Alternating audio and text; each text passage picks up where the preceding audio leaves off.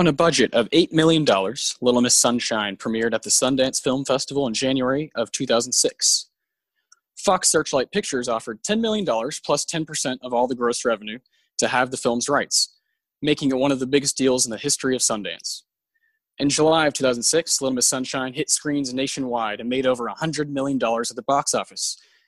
It also got 2 wins on 4 nominations at the 79th Academy Awards. I'm Austin Johnson. I'm Connor Zagari.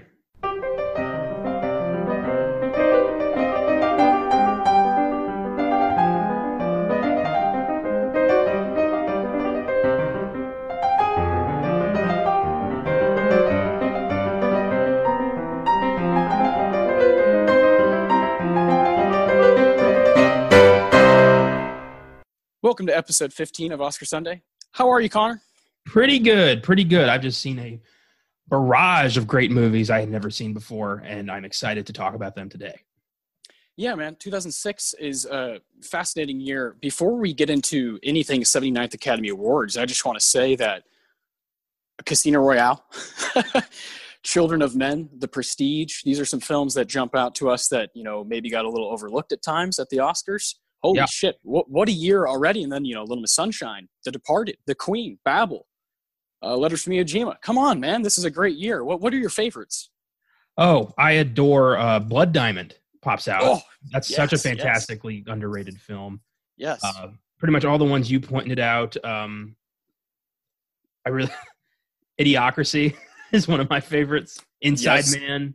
Oh, yes. It's The Da Vinci Code is a personal favorite of mine. Yes. Talladega Nights. It's such a great year for cult films, really. Yeah. It's one of those fun years where, you got a lot of films that made like 100 million or so, right? And they just kind of like you said, found their audience, became a cult film. And the one we're talking about today, Little Miss Sunshine, is the definition of that. Like I said, on that tight budget of $8 million with this all-star cast of Toni Collette, Greg Kinnear, Alan Arkin, Paul Dano, Abigail Breslin. It just lights out performances from all of them, all at the same time. And this movie is really special, man. It, wowed audiences and wowed me when I was in, I think, 8th grade is when I first saw it with my older brother. And it's one of those films that you first saw it, you started to understand, oh my gosh, this is really good writing. This is really good dialogue. And, that's why it got this Oscar, right? Yeah. And that's also why Alan Arkin got his Oscar, because some of his lines are absolutely incredible. Always with the fucking chicken.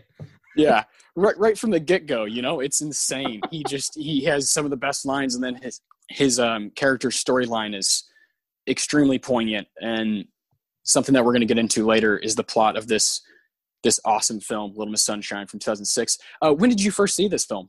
I first saw this film about 3 months ago. Incredible.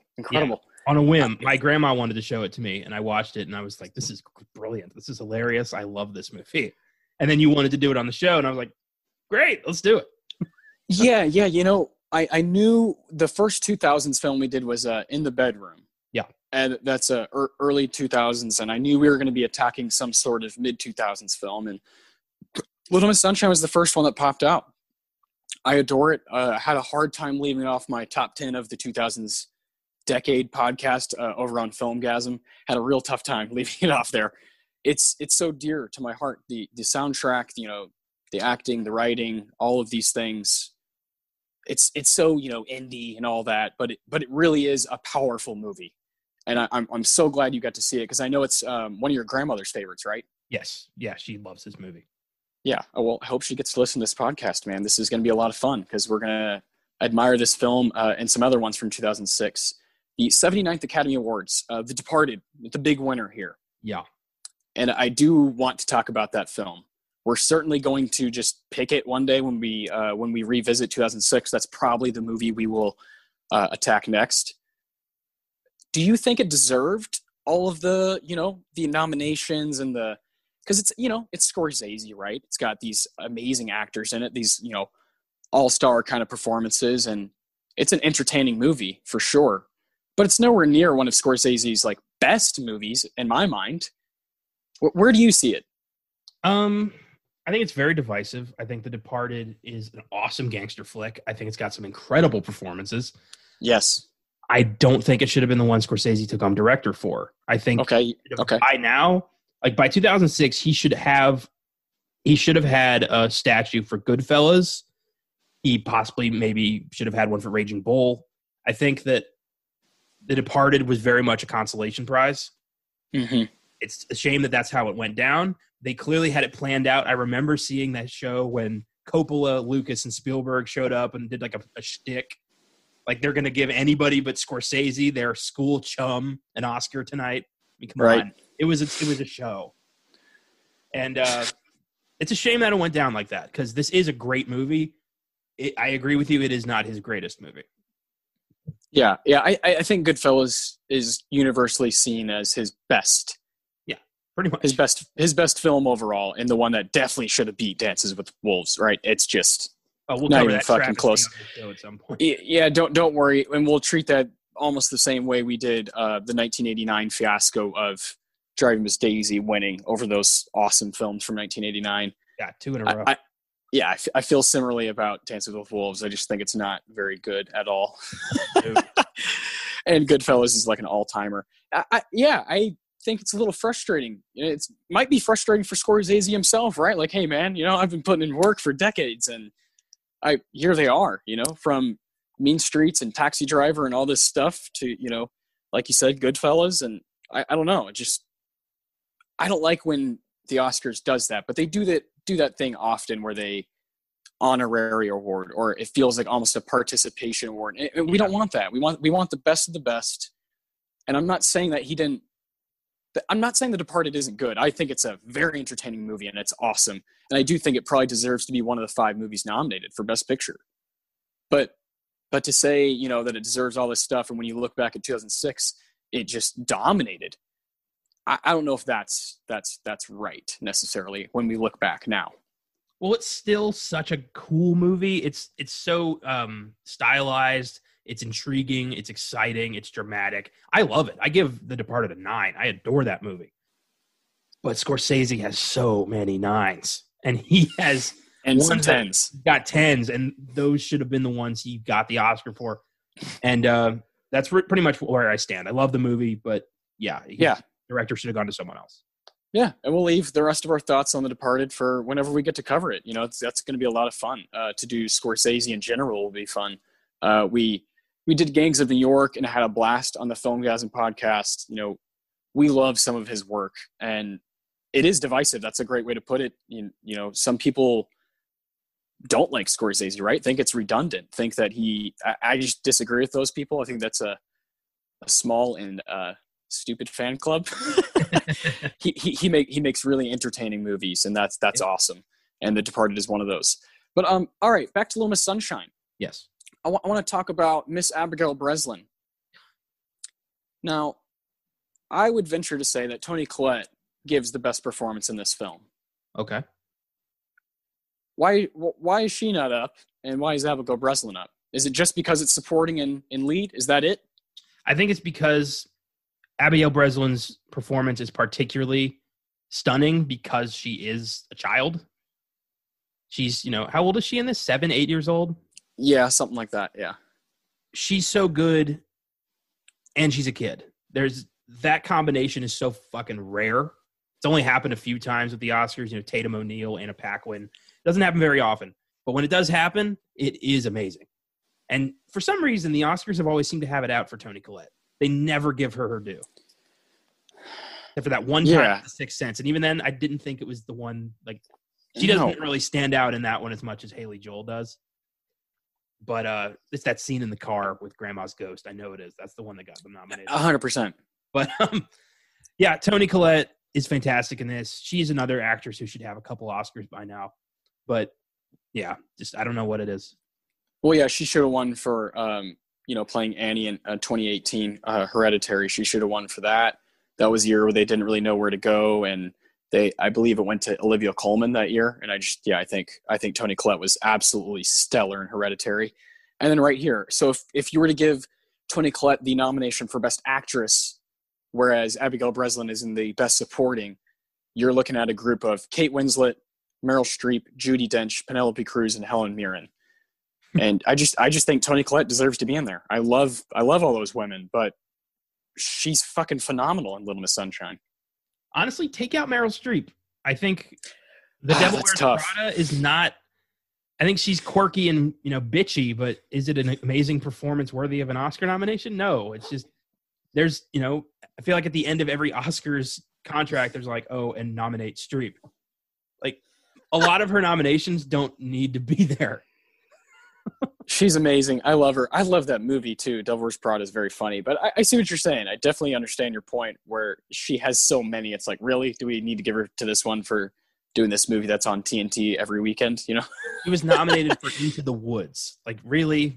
Yeah, that one's the most upsetting of all of them, in my opinion. And she wasn't nominated. And she wasn't nominated for Death Becomes Her, and that's irritating to me. Yeah, I don't have a problem with a lot of her 70s and 80s nominations. They're all pretty much rightfully, hers. She's incredible. But yeah, man, I take her out, and you got Toni Collette. She deserves that spot. Yeah. Do you think that she deserves the win, or would you give it still to Helen Mirren for the Queen? That's really hard. Helen Mirren's obviously doing some cool stuff. The Queen's a movie you saw recently. I'm not sure when the last time I watched it. It feels like a year and a half ago, and it's not the best movie, right? It's not the most entertaining thing, but you do have a great performance from Helen Mirren. I'm not sure if I can take that away from her. I don't know. But Toni Collette she's definitely deserves a nomination. Yes, indeed. I'm kind of in the same boat as you are. I think they're both fantastic. Regrettably, I haven't seen the rest of these films. Volver, Notes on a Scandal, Little Children, and I've only seen about 60-70% of the Devil Wears Prada. Like you said, it is on TNT every week. pretty much, yeah. I've seen Volver once. It's been a long time, but I love Penelope Cruz. She's wonderful. She is wonderful. It's a toss-up, really. I mean, Helen Mirren is really good as Queen Elizabeth II. Yeah, it's totally fine, and that I'm gonna let that bleed over into the men that are in Little Miss Sunshine. Alan Arkin obviously got the win, but do you think Greg Kinnear deserved to be in there somewhere? Yes, or Steve Carell, who I think I forgot to mention earlier. Paul Dano. I mean, come on, these guys are great. Yeah, the whole Best Supporting Actor lineup could be people from this movie. They're all so good. Yeah. And one of my favorite things about Little Miss Sunshine as time has passed, and I think you'll love this, and I think you probably saw this when you watched it a few months ago, is, it's 2006, so you're thinking, we're in New Mexico throughout this film. You're thinking, all right, Breaking Bad's just 2 years after this, right? All right, cool, yeah. Oh my God, is that Bryan Cranston? Oh my God, is that Dean Norris? Oh, wow. It's really cool to see Walter White and Hank Schrader in Little Miss Sunshine as this guy who kind of seems like pre-Walter White, doesn't it? A little bit. And Dean Norris is a cop. And Dean Norris is a cop. So I always loved that. Putting that together is a lot of fun. You're in New Mexico. What the fuck? I am absolutely ready to put Little Miss Sunshine in the Breaking Bad canon. Let's just take El Camino out and put Little Miss Sunshine in. I got I'd buy it, sure. I thought that was really cool. Yeah, it's just a funny little thing, right? Stan Grossman. And Stan Grossman, if I'm not mistaken, is that from what's that a shout out to? That's a name in something, isn't it? It sounded familiar, but I couldn't tell you off the top of my head. Is it Fargo? It might be. Let me find out. I'm not 100%. I feel like that's from something. I'm not 100% sure. That's what we're here for, right? To talk about Dan Grossman, business partner of Wade Gustafson in Fargo. Way to pull that out of nowhere, man. So not only do we have the Breaking Bad bit of Bryan, but Bryan Cranston's character's name is Stan Grossman, and a shout out to Fargo. Incredible writing. Yeah. That's great. That's a lot of fun. This movie is just special, right? We're finding out new things as we go. Little Miss Sunshine, altogether 4 nominations. Before we get into them and really talk about them, does it deserve other ones? Ooh, okay. All right. It's up for supporting actor, screenplay, yes. Picture, supporting actress. Yes, big ones, yes. I'm surprised it didn't have a nomination for directing. Okay, yeah. And do you think there's any smaller ones that it should have been up for, or technical, or do you think it rightfully got big ones? Cinematography. I like that. I like that. That's Yeah. a good call. The way this film is shot is pretty gorgeous. You really get to it shows off the road trip quality of this film, the the van, the kind of wear and tear of the road trip, and the complete shift in personality from beginning to end of everybody in this film. Cinematography is a big part of that, and yes, 100%. That should have been up for this. I love it. But listen to this, man. Listen to this group that was up for best cinematography that year. Okay. The Prestige, The Illusionist, Children of Men, The Black Dahlia, and Pan's Labyrinth, the winner. Whoa. Going dark. What a group. Why is The Black Dahlia there? I don't know. That is such a bomb. It's such a critically reviled movie. It's weird that it's here amongst these masterpieces. So weird, man. What on earth? I love that group. I love that group. How, like you said, how dark it is. Yeah, rip that out of here. Throw in Little Miss Sunshine. Put a little light in that, like rainstorm. Jesus Christ! Literally a little bit of light, because like we said, New Mexico is the setting of Little Miss Sunshine. It's very much using the yellow van as a character, and feels like it's daytime the entire time. Yeah, it's perfect. Yeah, I have not seen The Illusionist or Pan's Labyrinth, regrettably, but I've heard they're great. You haven't seen either of those? I feel like you would really dig both of them. I know. There's a lot. Children of Men. Children of Men. It's like Alfonso Cuarón. This guy just doesn't know how to fucking miss. I don't understand. That movie is incredible. Should have been up for Best Picture. Absolutely. Clive Owen should have been up for Best Actor. That movie was unbelievable. And The Prestige is one of my favorites. Like, that movie is such a fun watch. No kidding, dude. And bump it up to Best Sound Mixing, and you throw in Pirates of the Caribbean, Dead Man's Chest, fuck yeah, Flags of Our Fathers, Blood Diamond, Apocalypto, and Dreamgirls. What the hell? It was a strange year. So many, like, just off-kilter combinations you got here. Oh, and then the Pixar movie was Cars. Ugh. You know what? Cars has grown on me. I don't mind Cars. Not me. I don't like how they tried to kind of use it as like the next Toy Story, and they're like, oh, let's franchise this shit and make multiple of them. You are not Toy Story. Get out of here. I like the idea of, big shot in a small town learns, to appreciate the little things. I like that idea. It was Paul the first Newman's, one, last performance. First one's fine. I love Owen Wilson. Yeah, me too. I love the line where he just screams, "I'm in hillbilly hell." I never thought I'd hear that in a Pixar movie. So there's little things, but I do agree it's not one of Pixar's biggest efforts. They have done better. Yeah, no, it's in like the latter half for me. Well, it actually Cars lost to Happy Feet. It should have lost to Monster House. That movie is awesome. We love Monster House. Yes, it's great. Check out Film Guys if you want to hear some more, stuff on, creepy films. Oh, we will do Monster House at some point. That movie is so dark for a kid's movie. How have we not? I thought we did. I don't even know. I've gotten lost with how many episodes we. I'm sure it came up at some point, but we haven't done it as a focus yet. That's great. Oh man, yeah. These are fun to just go through.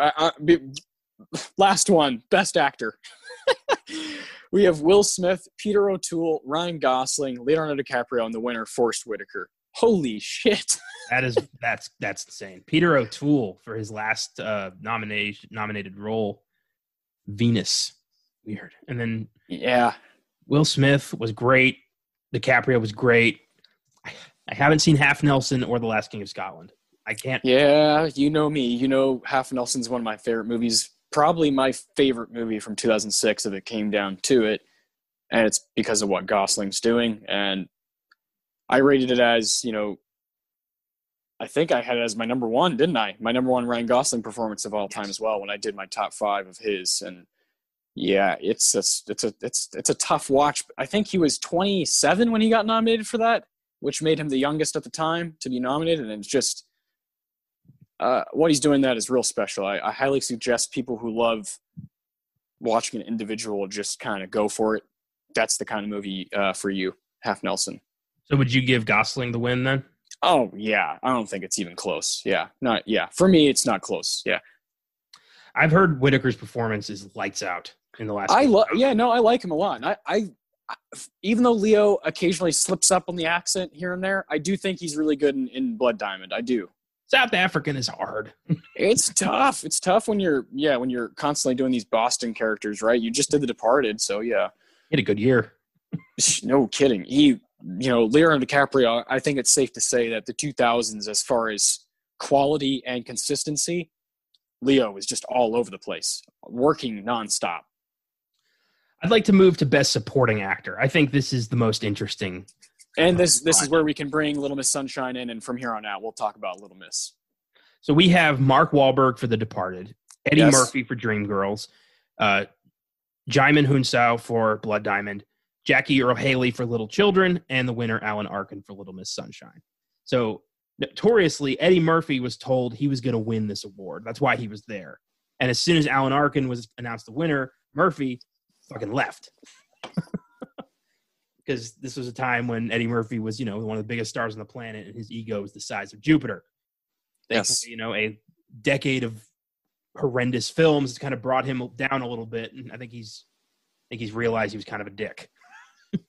Oh, for sure. Well, the population, people just made him realize he was a dick, and it took him some time to learn that, reflect, and come back and finally make a good movie in Dolomite. Yes, indeed. I hope we get more good movies. Me too, because I do like his style. Yes. Mark Wahlberg is not the guy I would have picked for a nomination from The Departed. I would have backed Jack Nicholson 100%. Me too. I think that was almost like a cute thing that they did. Like, oh, let's nominate Mark Wahlberg. Come on, Jack Nicholson. You're right. It's got to be Jack. And I almost would think that he should have won this one. Maybe. Not. I love Alan Arkin in this, but Jack Nicholson is pretty outstanding in The Departed. Jack is off the fucking wall in everything he does. But The Departed, there was like an extra level of crazy he hadn't had for a long time. Costello. Oh my God. What's that line? I don't want to be a product of the environment. I want the environment to be a product of me. Oh man. Oof. Yeah, that's a fucking villain right there. Fucking pussies. The movie's so absurd. I love it. It's crazy. It's Boston on steroids, man. Yeah, so we'll definitely do The Departed next time we revisit 2006. But you're right, man. It's got to be Jack over Mark. Alan Arkin, there's not really an argument here. Like, he's so good in Little Miss Sunshine that it's like, it's fine. It's fine that he wins. You can say what you want about other people, but it's got to be acceptable that he won. Yeah, I agree. He was fantastic. So do you think supporting actors should also be given to Paul Dano, Steve Carell, like just all of them, or would you pick somebody specifically? If I had to choose another one of those guys, man, I think I'd go Steve Carell. Shit, man. So the like range of from his character at the beginning, we clearly find out that he tried to commit suicide, and that he's a Proust scholar, the number one in the nation, and he is gay, and now is going to be living with his sister in New Mexico, and their family is just kind of like, all over the place, and it's kind of a mess, and it's not really a stable place for him to live. And the room he's going to stay in is with a guy who's taking a vow of silence until he can get into the Air Force. It's just such an interesting place to put a character in Steve Carell, literally fresh off his, season 1 and 2 of The Office. For him to do that at the same time, it shows true skill, true talent.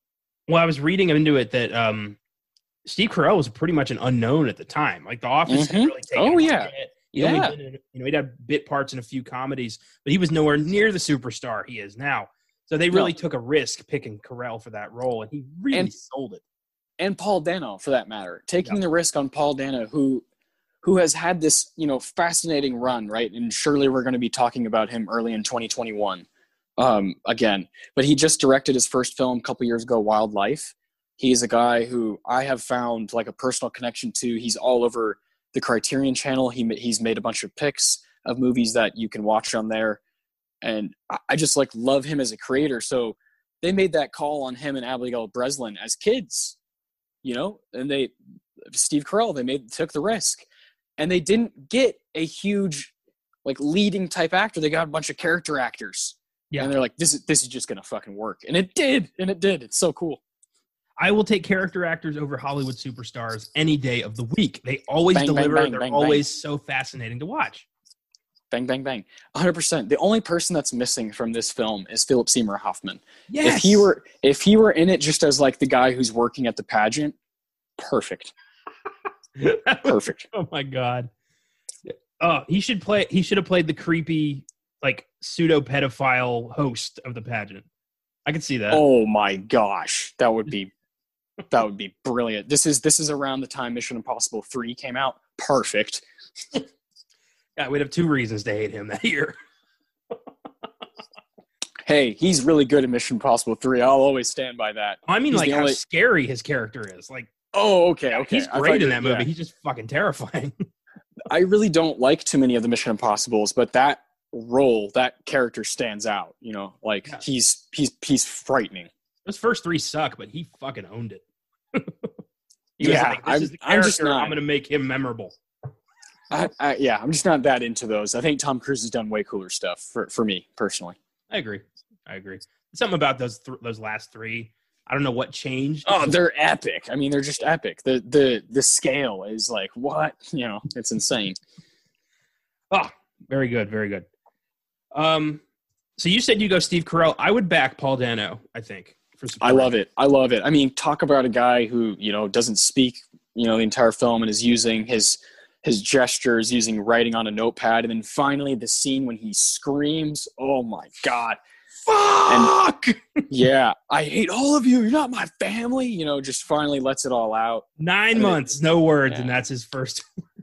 Yeah, because he finds out he's colorblind. I'm with you, man. I have no problem. And Greg Kinnear, dude, is like, I mean, I've never seen a guy fit cargo shorts and Hawaiian shirts so goddamn well. He plays such a self-help douchebag so well. It's scary. It's unbelievable. Greg Kinnear has this like uncanny ability to play like dads, like dad type characters. And Toni Collette, mind you, is the best mom of all time. I feel like Kinnear could fail to sell me anything. That's the vibe I get in this movie. Like that man has never had a break in his life because he keeps betting everything on horrible ideas. Just the way he walks into the kitchen the first time and pulls up his pants and says they do that horse shit every year. He's something else. Everyone is in this movie. They're all perfectly cast and they all could have been up for something, right? That's kind of the point of like choosing this movie because they're all so good and it's such a dear movie. Screenplay. Yes. Let's talk a little bit about screenplay here.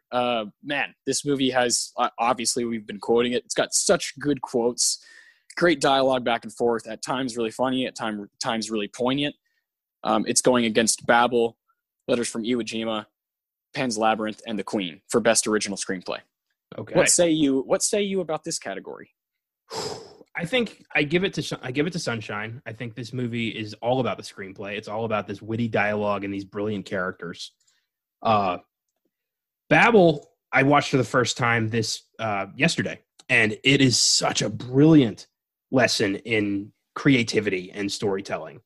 Yes. And I can easily see that taking screenplay, but Little Miss Sunshine has so much heart that it's really tough to discount that movie. And I think that's exactly what the Oscars thought. Yeah, I agree. And it's the first feature-length film that Michael Arndt wrote, and he, you know, wins the Oscar. Then he goes on to listen to this resume. He goes on to write Toy Story 3, The Hunger Games: Catching Fire, Inside Out, and Star Wars: The Force Awakens. Oof. What? Holy shit. Woof. Not bad for Matthew Broderick's former assistant. That's some shit right there. And you got to think that when you show this kind of talent in one script that's about, it's an hour and 42-minute long movie, you show that tightness and you show that skill, you're going to be handed all kinds of cool projects. That is amazing. I had no idea he wrote The Force Awakens. That's fucking crazy. Yeah, dude. With Lawrence Kasdan and J.J. Abrams. That's wild. Yeah. That's cool. I'm happy for him. I really am. That's really good for him. He's from Texas, so shout out to Mr. Arndt. Yeah. Right on. These other films, I can't speak for Pan's Labyrinth, regrettably. The Queen, yeah. I think it fudges some details. I think it makes things a little bit more Hollywood than they really were. But that's always the case with biopics. Nothing's ever as straightforward as it should be when it comes to adapting real life. Letters from Iwo Jima, fantastic story. That movie is so poignant and so well told. But again, just the heart of Little Miss Sunshine. There were so many dark movies this year that I think the Oscars wanted to show some love to something lighter, Yeah, I agreed. And even the one that's light, it has like one of the main characters just dies from a drug overdose in the middle of the movie. Yeah. So like that's the light movie of the year is Little Miss Sunshine. Yeah.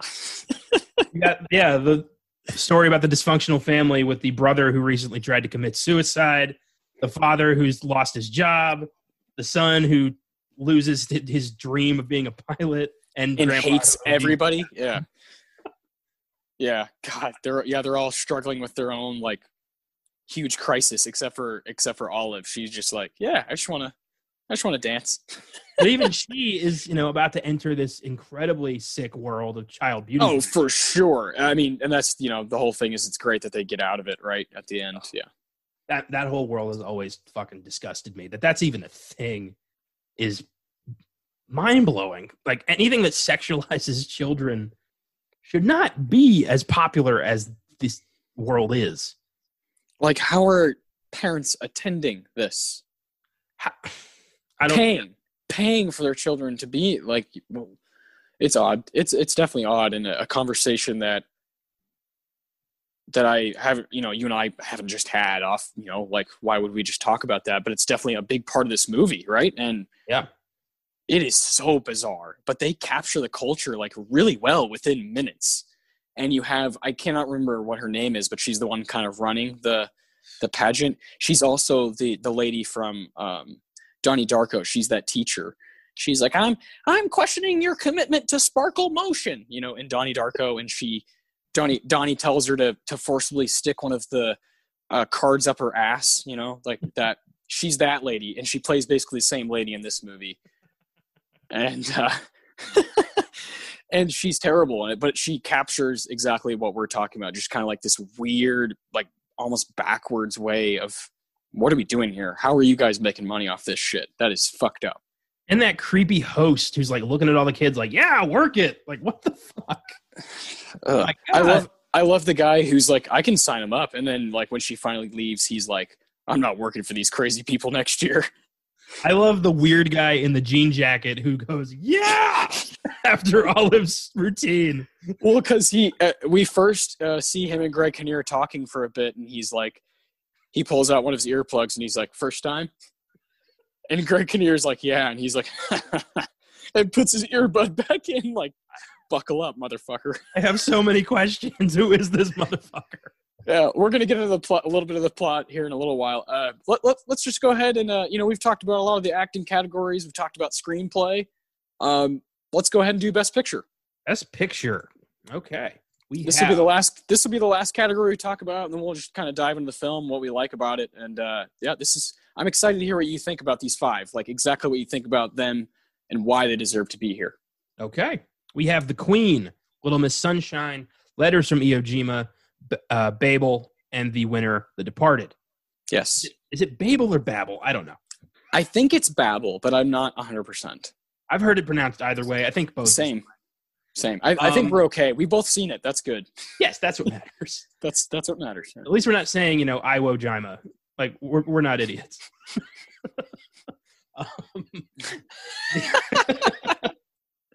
So I think that This is a very interesting group. Yes. As you know, always at the Oscars for us anyway, I think for a lot of film fans, the nominees for Best Picture are supposed to represent the greatest that year has to offer. And I think it covered a good chunk of it for Best Picture. Let's start with The Queen. So The Queen is a movie that dramatizes the events right after the death of Princess Diana in 1980. Yes. I think it was directed by Stephen Frears. Yes. He's awesome. He's done some cool shit. He is good. Frears is good. My favorite would probably be, I love My Beautiful Laundrette. I've talked about that. Daniel Day-Lewis is just fucking amazing in that movie. I haven't seen a lot of his films, but what I have seen, I really liked Philomena. Oh, yeah. That's a really good one. Underrated. Yeah, that was a dark movie. So The Queen shows the reaction of Queen Elizabeth II to Diana's death, who at that point had already been estranged from the family. And the British people want her to rally behind them and, mourn. But that stiff upper lip British high society bullshit gets in the way. And Queen Elizabeth believes that she should not mingle with the people and she should grieve in her own way. Meanwhile, newly elected Prime Minister Tony Blair, played by Michael Sheen, who absolutely should have been up for Best Actor, he tries to reason with the Queen and kind of act as a liaison between the government and the Queen in this very delicate time for the British people. It's a very interesting story. It's a good movie. Helen Mirren's lights out. Michael Sheen is great. Is it as good as the rest of these films? I do not think so. Agreed. I love everything you said there.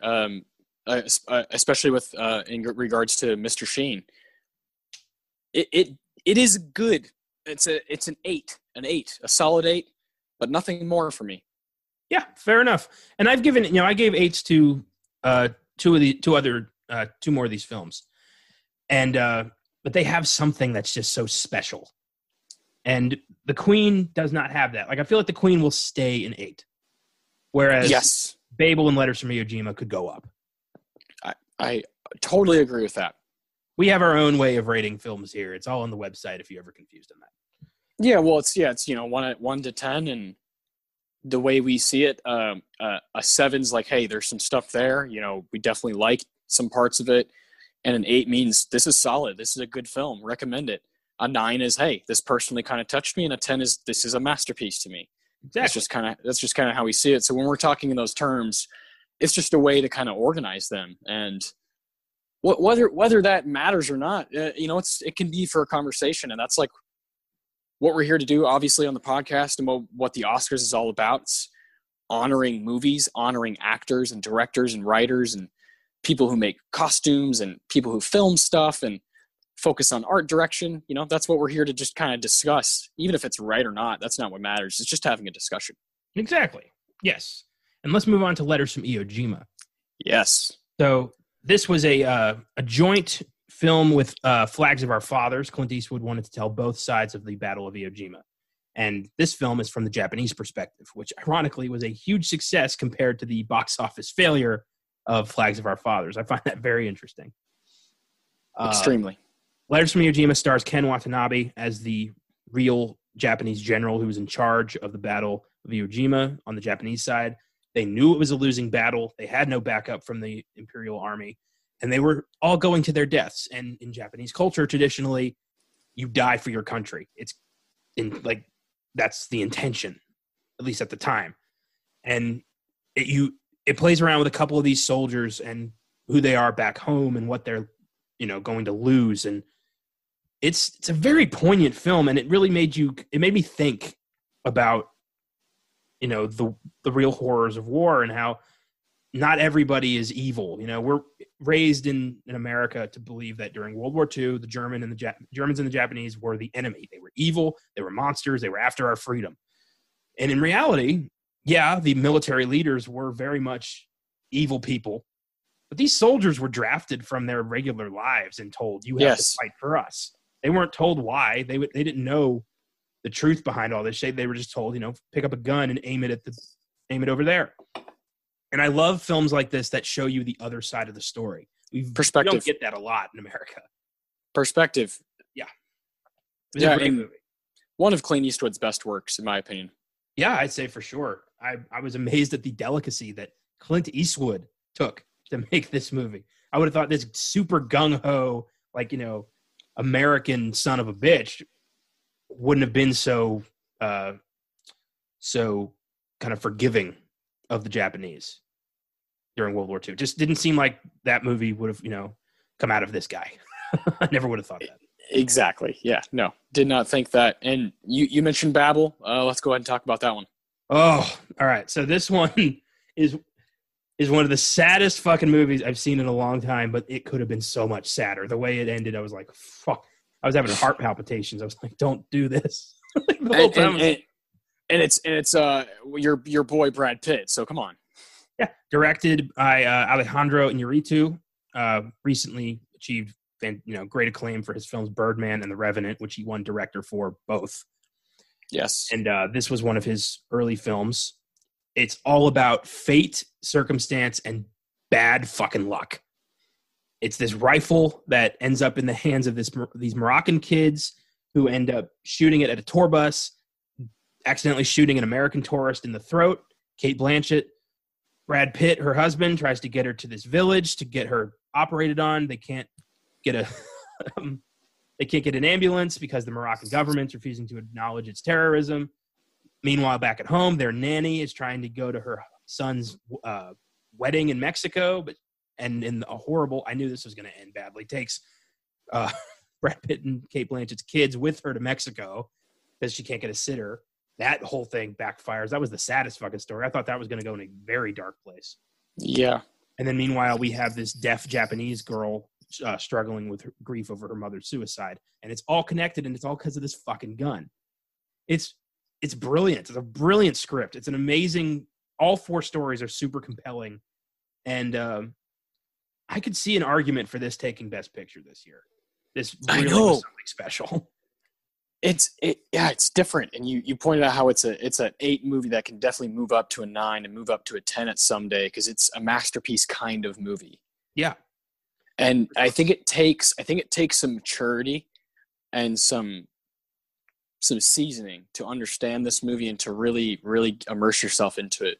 I saw this for the first time maybe when I was 16 or 17, and I was not ready.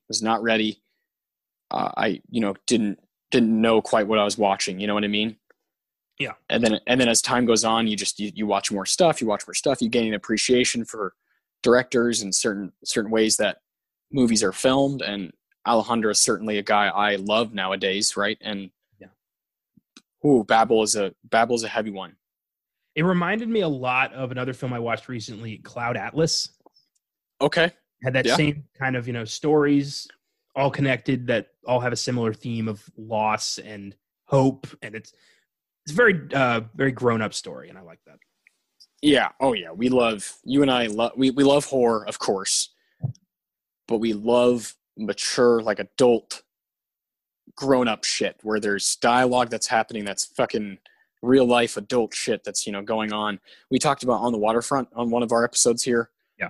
And that movie's just filled with dialogue. That's just adult shit. Well, I think above all, like regardless of genre, I just love amazing stories. I love great stories.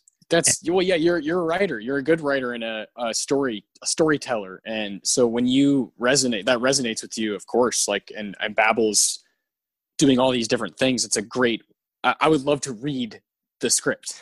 Yeah, for sure. That'd be pretty cool. It definitely has an argument here to be the Best Picture winner.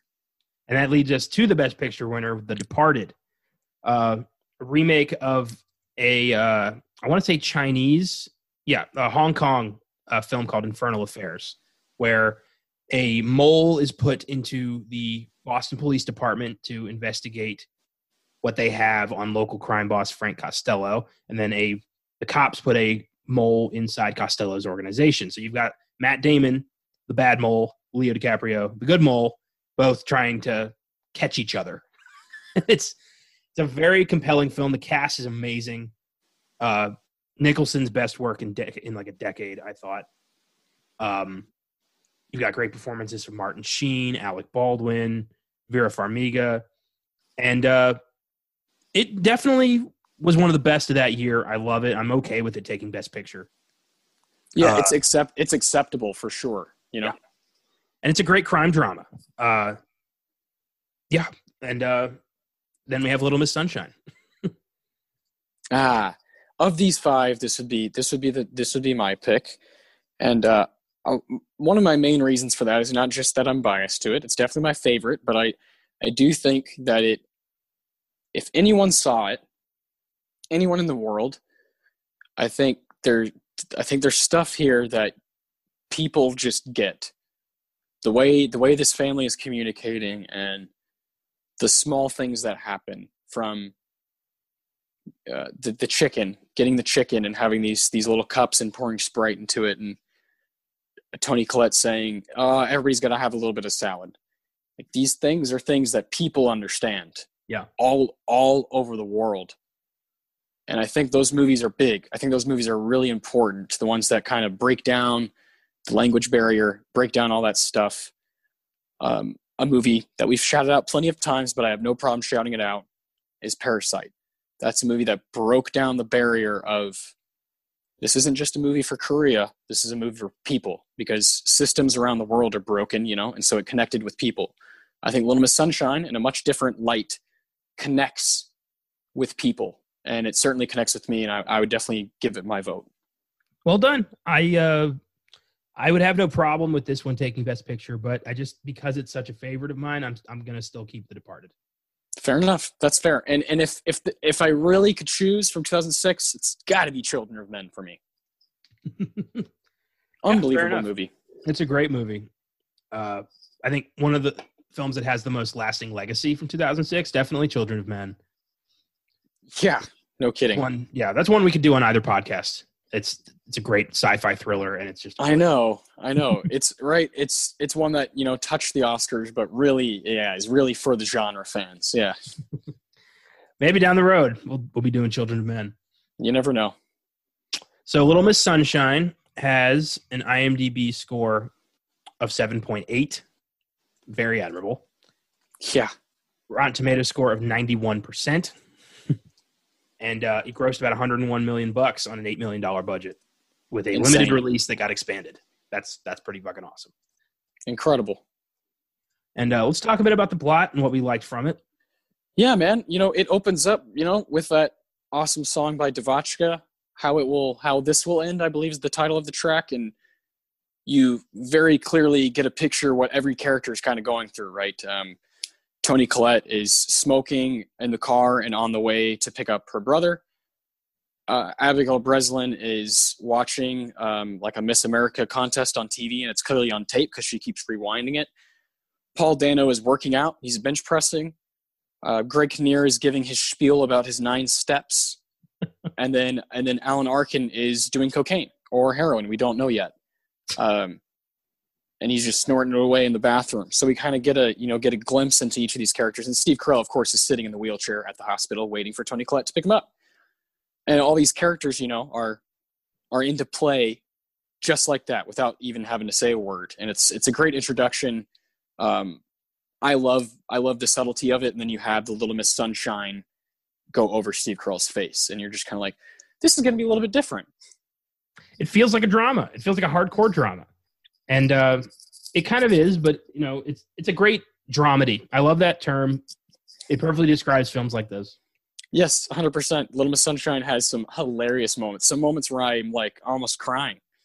Yeah, and I would say that's like right here, because you have when Toni Collette picks up Steve Carell. His name is Frank, right? Yeah. Picks up Frank from the hospital. It's clear that he's got these bandages, so he's clearly tried to commit suicide. She's picking up and taking him home, right? And so you kind of have the family all coming together for dinner. and this scene is incredible. This is some of the best writing of the whole movie, is when they're all there, and you have Paul Dano, writing stuff saying like it sucks here, and he's showing it to Frank, to Steve Carell, and he's like, oh yeah, I'm sure it does. And then Alan Arkin and Abigail Breslin are outside, practicing dance routines, right? And when they come inside and he sees the chicken on the table, what does he say, Connor? Always with the fucking chicken. This perfect, just cantankerous old grandpa. It's so great. He's got like a fanny pack on, and yeah, he's just really upset that they're having fried chicken again. And in his fanny pack is heroin and razor blades and rolled up dollars. It's fucking crazy. I love that we know Grandpa is teaching Olive this routine the whole time, but the family has never seen this. So they, at the end when we finally see the routine, I love that the family had never fucking checked on Grandpa and Olive. Not once. Nobody has this like drugged out grandpa who's like teaching a dance routine to a 7-year-old. They never thought like, oh, that choreography might be a little bit weird. Just goes to show nobody really gives a shit about anybody else's interests in this family. Everyone's kind of just here because they have to be. And they're all like just worn out in their own way, you know, and we all kind of like have this soft spot for each of them as we go along. You're like, oh, I kind of see why they are the way they are. You know what I mean? Yeah. They needed this road trip because they have all lost so much in their own way. You know, Grandpa got kicked out of the home he loved living in. Sunset Manor. Yeah. What happened at Sunset Manor? Oh my God. I take it you didn't like it at Sunset Manor. Oh, it was fucking paradise. There were 4 women to every man there. 4 women. God. Oh my God. Alan Arkin is just a genius in this movie. Yeah, you're right. They need the road trip. And the reason they have the road trip is because of, you know, the call they get for the Little Miss Sunshine pageant. And they say Olive got whatever second place and the first place person dropped out. So she won. So she's going to be in the Redondo Beach, California, Little Miss Sunshine pageant. And I love that even after everything that happens, the broken van, Grandpa dying of an overdose, they still go to the pageant because they need somebody to win. Somebody needs to win here. Yes. And she's their last hope. Everyone else is lost. You know, Frank is no longer the number 1 Proust scholar. Dwayne can't go to the Air Force Academy. The 9-step thing ain't gonna fucking fly. They've all lost. So Olive's the only one with a horse in the race still. So exactly. And as the road trip starts, I love, you know, the scenes at when she gets ice cream and they're all like, "Oh, this is good ice cream." And Greg Kinnear's character. So mean. Greg Kinnear's like, "Oh, you know, Miss America, you know, probably doesn't eat ice cream because there's fat in ice cream." You know, it's like, oh my God, you know, and you're so right, man. They're definitely rallying behind Olive because she's the only one that truly can be like a winner. You know, you know, and it's so amazing. And I love in the car when Alan Arkin starts talking to Paul Dano, you know, and Abigail Breslin has the giant headphones in, and he's like, "Listen to me." Fuck a lot of women. A lot of women. Not one, just a lot. And then, you know, Jesus, Dad, like, come on. Like, Olive's in the car, and he's like, "Olive, I'll give you $1 million." What are you guys talking about? Politics. You know, it's really amazing stuff. I love the stuff in the car. That's when you point out the Proust stuff. That's when you really find out about Frank and that Steve Carell's character Frank, and that he's kind of a genius, right, in his own right, and was the number 1 Proust scholar and had this big breakup. Yeah, and then that scene in the gas station when he's buying the porn. That one and that one. Buns and ammo. Yeah. Which leads us to the later scene of Dean Norris's character pulling them over. My God. And he sees the buns and ammo. Oh, that's a little different. I love that scene. He's just like, "You dirty dog. Oh, I love these. I love this one." Like, it's so creepy. He's like, "Oh, you cute family. I love it." Yeah. There's a corpse not 2 feet away, and he's just like, "Oh, this is good shit." God. And then he finally gets to the gay one. He's like, "Oh, that's a little different." But I love Kadir's like looking at him like, "Huh? Right? Huh? Come on. You can't say no, right? Come on." And he lets him go. Yeah, that scene is brilliant. All this stuff on the road is so good. But you know, a huge point of the movie, you know, we're just jumping around the plot here because that's just what we're going to be doing from here on out. Yep, that's how we do things now. Get used to it. Fuck yeah, we're just going to be going all over the place and finding what we like. You know, as they are getting closer and closer to Redondo Beach and they're about to stop overnight, they stop at the gas station, and Greg Kinnear, makes the call to Stan Grossman, Bryan Cranston's character. And, this book deal for the 9 steps, didn't go through.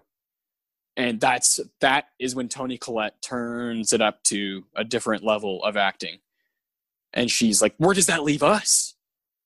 And, he's like, get in the car. It gets really serious. And Toni Collette's face, she just stares at him. And it very much reminds you of, Annie and Hereditary. You're like, uh-oh, what's about to happen here? Well, it's just so relatable. She's amazing. It's family arguments about money and, jobs, and the way they act is how real parents act in these situations. Yes. It's like you said, people relate to this one. People understand it. And it's because of scenes like that. Yeah, because you don't need to know English and know what New Mexico looks like to know that they're talking about money. New Mexico is one of my favorite settings in film. It's so beautiful. Man. There's so many opportunities of different ways you can take a story like that. I'm so glad that they have this this niche now where they can, have a great budding film industry. And I love that. And you can thank Breaking Bad for that. Yeah, for sure. I think the Southwest, outside of California, that Arizona, New Mexico is a very interesting place for a setting because of how close it is to California, but how different it is. I love that. I love that kind of Western vibe, desert vibe, but no. Life is a lot different around here than, Southern California. And I love that. I love when movies and shows capture that. Yeah, absolutely. It's like that, a union of Southern California and Texas with a little bit of Mexico thrown in there. It's this very unique flavor. Exactly. And, we have that scene where the cars, their van is kind of breaking down, and they visit that guy, and he's got real broken English, and he's like, oh, but these old vans, you kick it into fourth gear, just keep going. I love it. That's the plan. And that's how they're like, all right, we just have to start moving the van and we'll all run in. And that's how we have, the great movie poster of them running behind the van, and no one gets left behind. I love when they're driving away from the gas station after the phone call, and Paul Dano writes something down, gives it to Frank, and Frank just goes, "Where's Olive?" Oh, yeah. They look around like they left her at the fucking gas station. Oh, man. Yeah, that's great. And then they go to that hotel, and that's when Greg Kinnear is like, I'm going to fix this. And he drives on this little moped back to New Mexico and confronts Stan Grossman. Or no, he goes to Scottsdale, Arizona. Confronts Stan Grossman, and it doesn't work, but he just did it anyway. It made him feel like a man, and good for him. And then he goes back, and he's like, I got to do what I got to do. And the next morning is when Grandpa doesn't wake up. But the way they do that is so chilling, because that's the last thing you want to hear from your kid. Grandpa won't wake up. Yeah. Whew.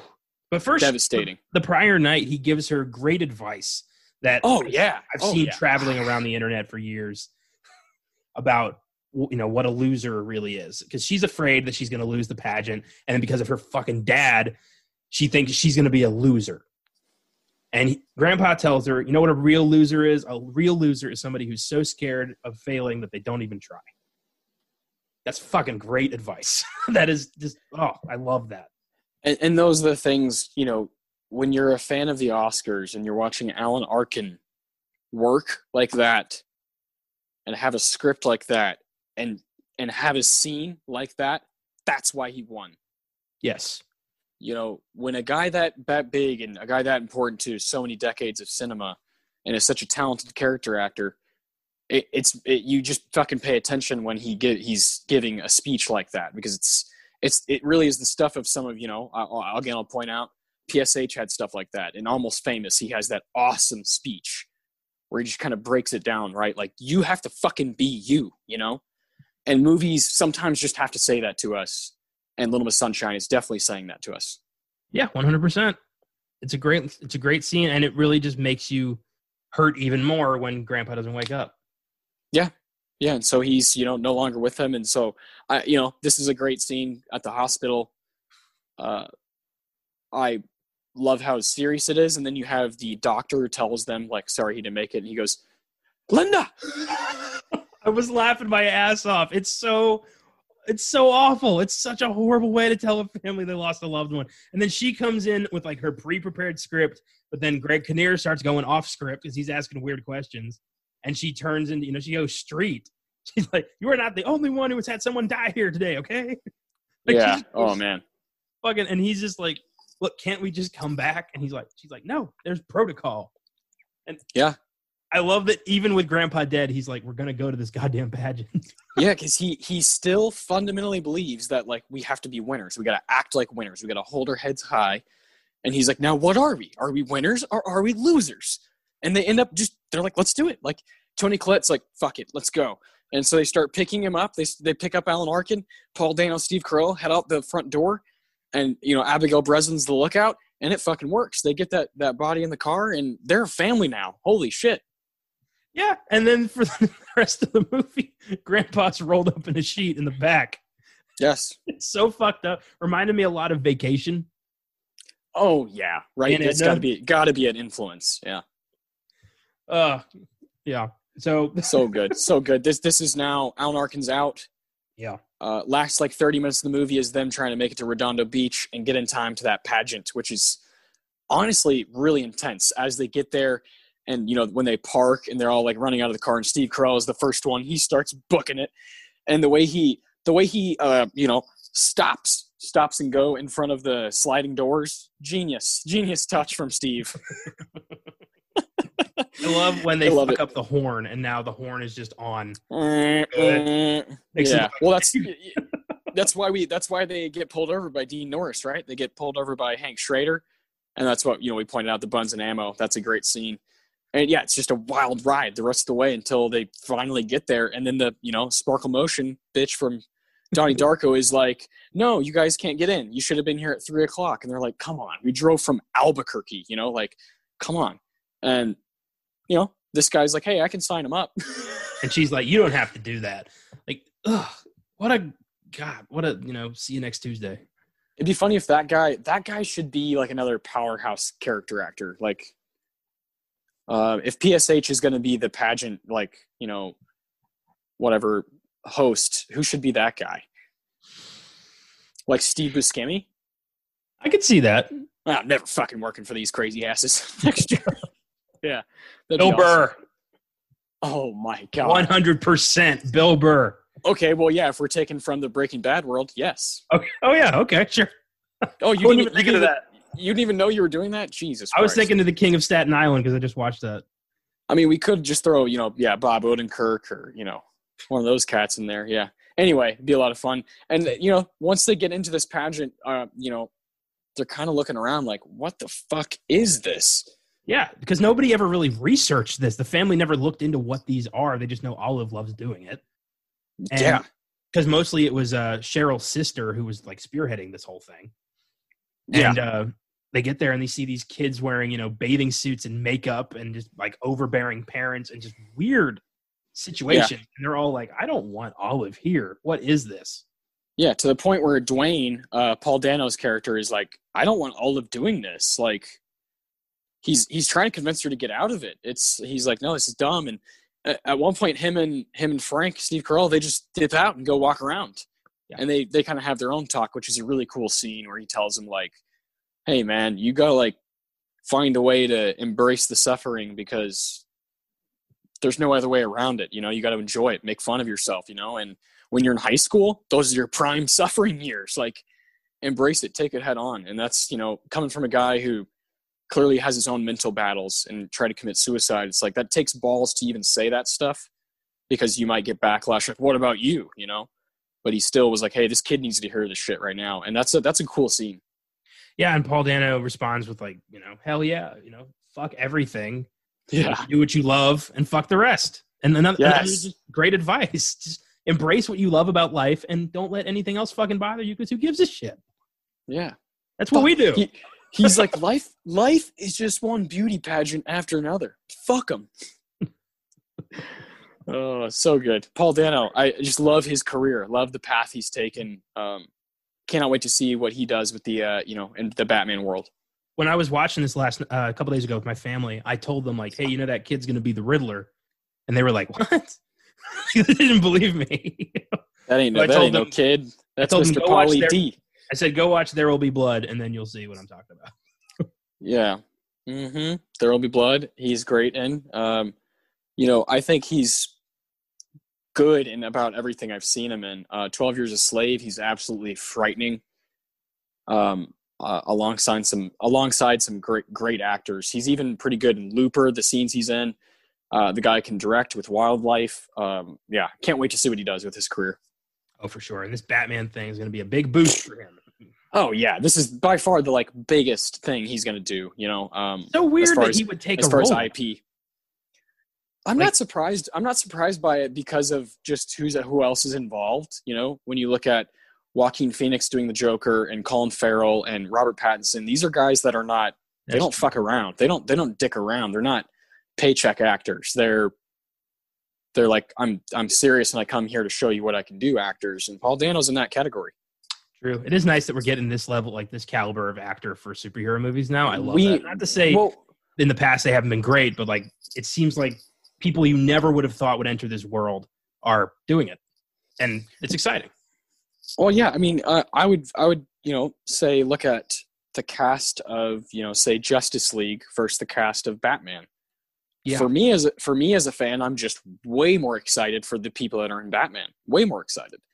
That's no shade to Ezra Miller or anything, but he's just not as awesome as Robert Pattinson and Colin Farrell and Paul Dano. That's not his fault. It's just, these are really good casts, and that's the kind of shit you have to do if you want to compete with the MCU, because they make perfect casts. They really do. Their casting's on point, and it looks like DC is finally going to have some stuff to brag about. Yes. Oh, that's great. We just ventured off into Paul Dano DC world. What we do. It's what we do, man. As Paul Dano and Steve Carell go back to the pageant, the family's there, and it's gonna happen. Olive's like, I'm doing this. I'm doing it for Grandpa, right? She gets her outfit on. She gives the CD to the guy, and he's like, "Whoa, which track?" And she's like 12, and it's like, all right, here we go. It's about to happen, and we pan over to Greg Kinnear, and that's where we see him talk to that guy that you pointed out earlier. He's like, "Yeah," and we're just kind of getting a scene. We're getting the vibe, and then we have the climax of the movie. And when she goes on the stage by herself, I was kind of freaked out the first time I saw it. I was like, oh shit, man, what's about to happen? But what we get is so priceless, is this, insane dance for a 7-year-old to be doing that. Obviously Grandpa taught her every move, and they're all absurd. And then you have the pageant people saying, we got to get her off the stage. I love the hypocrisy, though, because, not 5 minutes prior, you had, kids in bathing suits dancing to pop music. How is this any different? If only she's just being more overt about everything. You got that, creep host going into it. It's so sick. Yeah, no, the hypocrisy is absurd, which is why I love that when Greg Kinnear gets on the stage and he's like, okay, I'm the dad, Get away from my daughter. I gotta get my daughter off the stage, and then he just kind of looks back and forth, and puts his hand above his head and starts dancing. And then Steve Carell gets on the stage, and then Paul Dano gets on the stage, and Paul Dano does the best move because he just starts thrusting the air, and they're all saying fuck you. They're all saying fuck you to the beauty pageant, and they end up not ever being allowed again at one of these, stupid Little Miss Sunshine pageants. And they're all like, that's okay. I love that bit right before Greg Kinnear gets on the stage where the evil lady, the Donnie Darko lady, asked him, what does your daughter think she's doing? And he's like, she's kicking ass. That's what she's doing. He's finally a father. I love that. Oh, yeah. They're a family by the end of the movie. They're a family. Yeah. You get the feeling that even though, his job is fucked, they're going to be fine. Because they finally are working together rather than trying to each individually pull their own weight. It's like, hey, if we work together, we might figure something out. Yeah. And that's really, it's kind of fitting that it takes all of them to get the car starting, for them to move forward. And it's like, well, all of you have to do a part for y'all to get moving, Did you catch that the officer who tells them you're free to go, but you can never compete in a beauty pageant again? That's Marco from Better Call Saul. I know. There has to be a connection here with Vince Gilligan. There has to be. All over the fucking map. It's great. I wonder if Michael Arndt did anything with Breaking Bad, wrote any episodes or helped anything. You know what I mean? It seems like there's too many connections. There's a lot. or maybe the directors, Jonathan Dayton, Valerie Faris, maybe they directed some Breaking Bad episodes. I know they directed a shit ton of Red Hot Chili Pepper music videos. There's got to be some connection here. I'm not seeing anything with Michael Arndt, but maybe we'll dig deeper and we'll find out. Yeah, and we can do some sort of rewind or just kind of tell people about it because there's got to be something. I mean, it's so weird. Overall, I give Little Miss Sunshine a 9. It's a great movie. Yeah, it's if I think I've stated enough how much I like it. It's a 10 for me. I love it. It's rewatchable as hell. I've owned it for a long time. That yellow has always popped out of my shelf, that bright yellow has always been something that I can throw on and I feel just okay. If I can't sleep at 3 a.m, throw Little Miss Sunshine on. It's going to be okay. It's that kind of a movie for me, and I don't think it's just that for me, but I also think it's really good. I know there's some films that I connect to personally that may not be for everybody, but this is one that's like, hey man, if you're human, this will connect with you.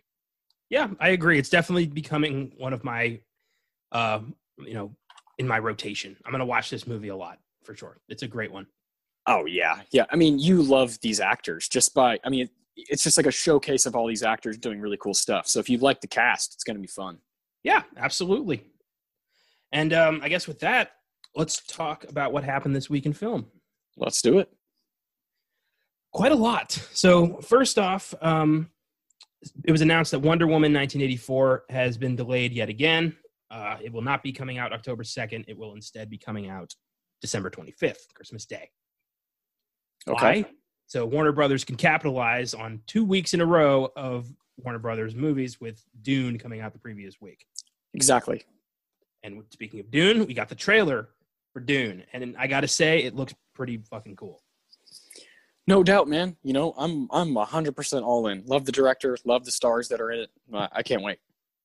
Yeah, I watched the David Lynch Dune for our Twin Peaks episode of the Filmgasm podcast, and I did not like it at all. Oh, it's a complete mess. So that's my only prior reference with this story. So when I looked into the new Dune, I didn't really give a shit, honestly. But with that trailer, I got to say I'm intrigued.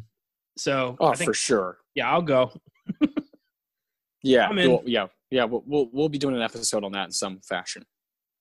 Another trailer that dropped this week was Rebecca, remake of the 1940 Hitchcock thriller adaptation of Daphne du Maurier's classic novel, with Armie Hammer, Lily James, and Kristen Scott Thomas playing the lead roles. And I got to say, that's a really misleading trailer, and I don't think this is going in a good direction. Yeah, I'm with you on that one. This happens, right? Doesn't this happens far too often? It feels where you're like, uh-oh. But I'll hold. Go ahead. Say what you're gonna say. Stop remaking Hitchcock. Stop it. Every time they try this shit, it never works. Yes, for sure. I definitely echo that. Am I excited that it's on Netflix? Of course. Am I gonna watch it? Of course. But yeah. I definitely have my certain expectations, about aspects of it. Yeah. Rebecca was so good.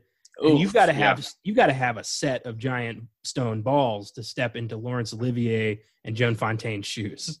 Yeah, we talked about Rebecca, Hitchcock's Rebecca on episode 5, which was centered around The Great Dictator, and we got to talk about Rebecca a little bit, and that's a great movie. And man, I don't know. And I'm not a huge fan of Armie Hammer in this kind of a role. I don't know. We'll see. I don't like how they framed it as like it's a ghost story, because it's not a ghost story. Yeah, we'll see. I anticipate that we'll probably do that one on Filmgasm, because I feel like it might be that way. Yeah, and it might not be quite good enough to be on this show. Is that fair? Good enough is absolutely. We cover Oscar hopefuls and Oscar. I'm not trying to be a dick, but like. It looks like it might not be like an Oscar kind of movie. Oh, there's so many films that aren't going to make the cut for this podcast. When it comes to new releases, we're going to be very exclusive. We got one coming up on the books, but that's one we think is going to be worthy of an Academy Award. We might be wrong. Five Bloods might not get any nominations. We don't know. It's just what I think is going to be considered. And Rebecca, not a chance. I think there's two which are both going to be Netflix films sometime in the fall that I think we'll be doing on this show. And I won't say what those are because I'll let those kind of like, I'm not 100% about them, so I don't want to say for sure. But, we got some great stuff coming up the next few weeks, so I'm not too worried about it. Our criteria for, most of the show are films that were nominated for Oscars in the past. When it comes to the current releases, we have much stricter criteria. We have much more to look at, and we got to be sure before it's got to be special. Like you said, Da 5 Bloods is Spike Lee. Yes. So if I'll go ahead and say it. Mank. We're talking about David Fincher here. This is a guy who's consistently up for Oscars. Consistently, his movies are consistently talked about in that kind of a realm. So we're probably going to be doing that kind of a movie. But it has to have that kind of stature around it. It can't be this, first-time guy who's like, oh, this might be up. It's got to be 100% a Spike Lee conversation, a David Fincher conversation, a Martin Scorsese conversation, stuff like that, for sure. And sometimes there will be those first-timers that make incredible, waves at festivals, and everyone's saying, yes, like, this is going to be the one to beat. In those situations, yeah, we'll take a look at it. Yeah, and, I would like to point to our Filmgasm podcast. We're going to be doing a current film called Host, which people apparently adore. And I've heard Sean Fennessy, who's my favorite podcaster in the world, he says it's maybe the best movie of the year. Ooh. And that he's seen so far. He's like, I know there's a lot coming, but he's like, it's just as far as, what's come out, it's one of the better crafted films, and I can't wait to watch it. So if you're trying to get some new stuff, maybe head over there and check that one out. Yes, indeed. Yes, indeed. Next up, so this was kind of a shock. Sacha Baron Cohen announced that he has already filmed Borat 2. I know. I saw that and I was like, whoa, hey now. I didn't know that was even happening. Yeah. Apparently it's going to play with the idea that after the first film, Borat became a celebrity and is now interviewing people in disguise. And he's going to pretty much target Trump's America. So, wonderful. Wonderful. Shit. Funnily enough, Borat was up for Best Adapted Screenplay at the Oscars that we talked about today. It didn't come up because I couldn't fucking believe that. But yeah. Yeah, I know. Yeah, it's one of a kind film. Yes, indeed. This was sad. Notable actress Dame Diana Rigg passed away at 82 years old from cancer. Fans may know her as Lady Olenna Tyrell from Game of Thrones. Yeah. Hardcore fans will know her as Tracy DiVincenzo, the Bond girl from 1969's On Her Majesty's Secret Service. Hey. The only girl to ever capture Bond's heart and marry him, only to be murdered moments later. Yeah, it's not a very good movie. I would have bought it if it was Connery. Anyway, not the time. There you go. There you go. We love Diana Rigg. It's very sad to hear about this. This year sucks. Yeah, cancer, fuck you.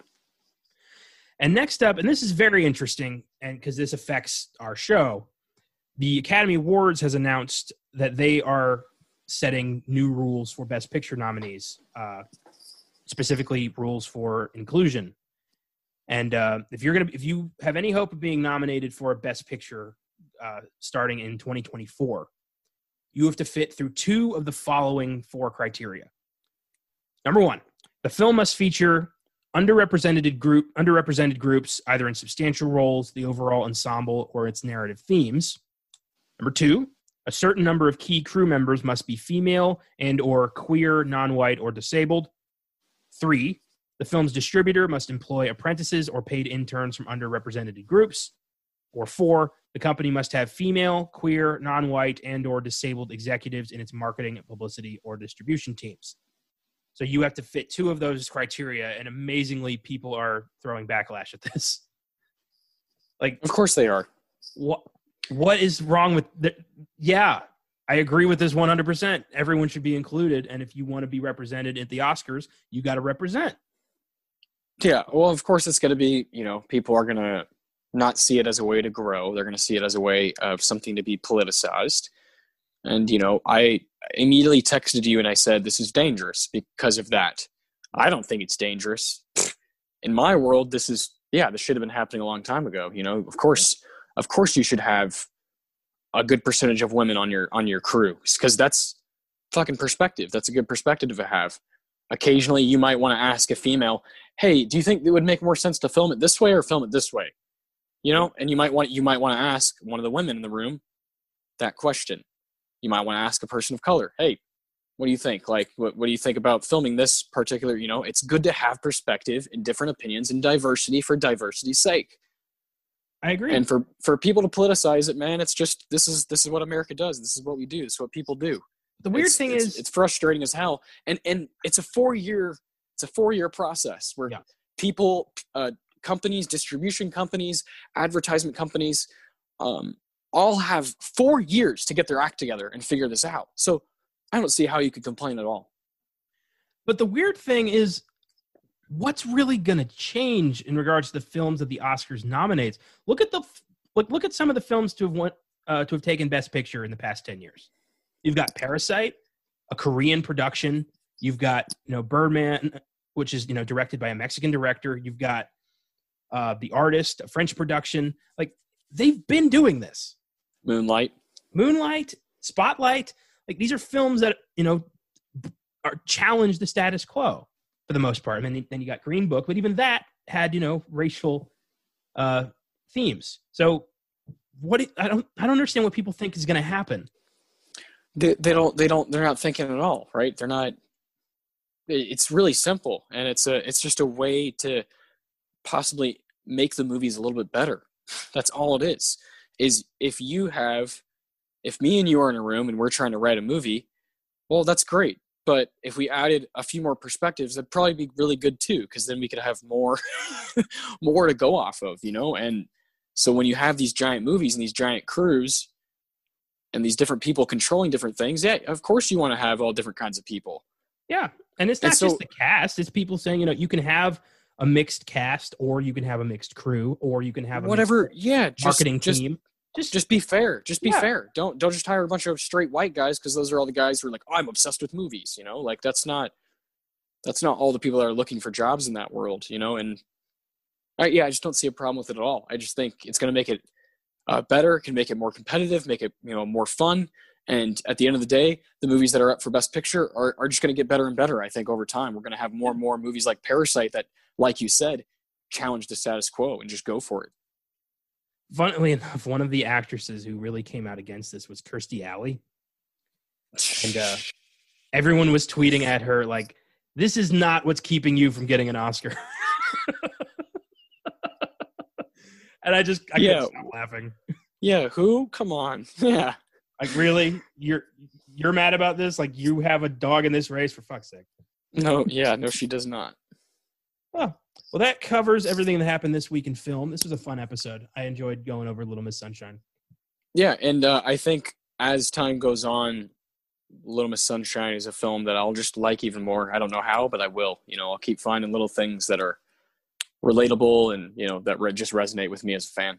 I agree. And what are we doing next week? Next week, we are going to the 1940s. So last cycle we did, I had mentioned we did In the Bedroom for the 2000s, and then after that we followed it up with 1940s, The Great Dictator. Next week we're going back to the 40s for the second time, and it's going to be 1948's Hamlet, directed by Laurence Olivier, starring Laurence Olivier, a film neither of us have seen. It is on HBO Max, and I believe Red Shoes is on HBO Max as well. Yes. And one of the other ones, I think those are the only two that are on streaming services right now out of that Best Picture group, I think. Yes, we looked into it. The Johnny Belinda, not available. The Snake Pit, not available. And then I own The Treasure of the Sierra Madre. So those are the 5. Yes. We'll try to get to as much of those as possible.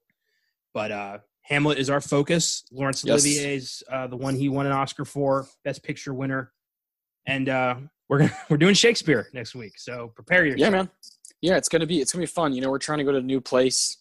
Definitely a challenging film for us. It was up for 7 total Academy Awards and won 4. That would be at the 21st Academy Awards. So yeah, we're we're taking it back. We did Black Panther last week, Little Miss Sunshine today. We're definitely turning back the clock a little bit. Hope you guys join us. And if you have HBO Max, I hope you watch Hamlet and you can come and, hear some thoughts about it. If you want your horror fix, we are doing Host on Wednesday. Netflix Shudder exclusive. Shudder.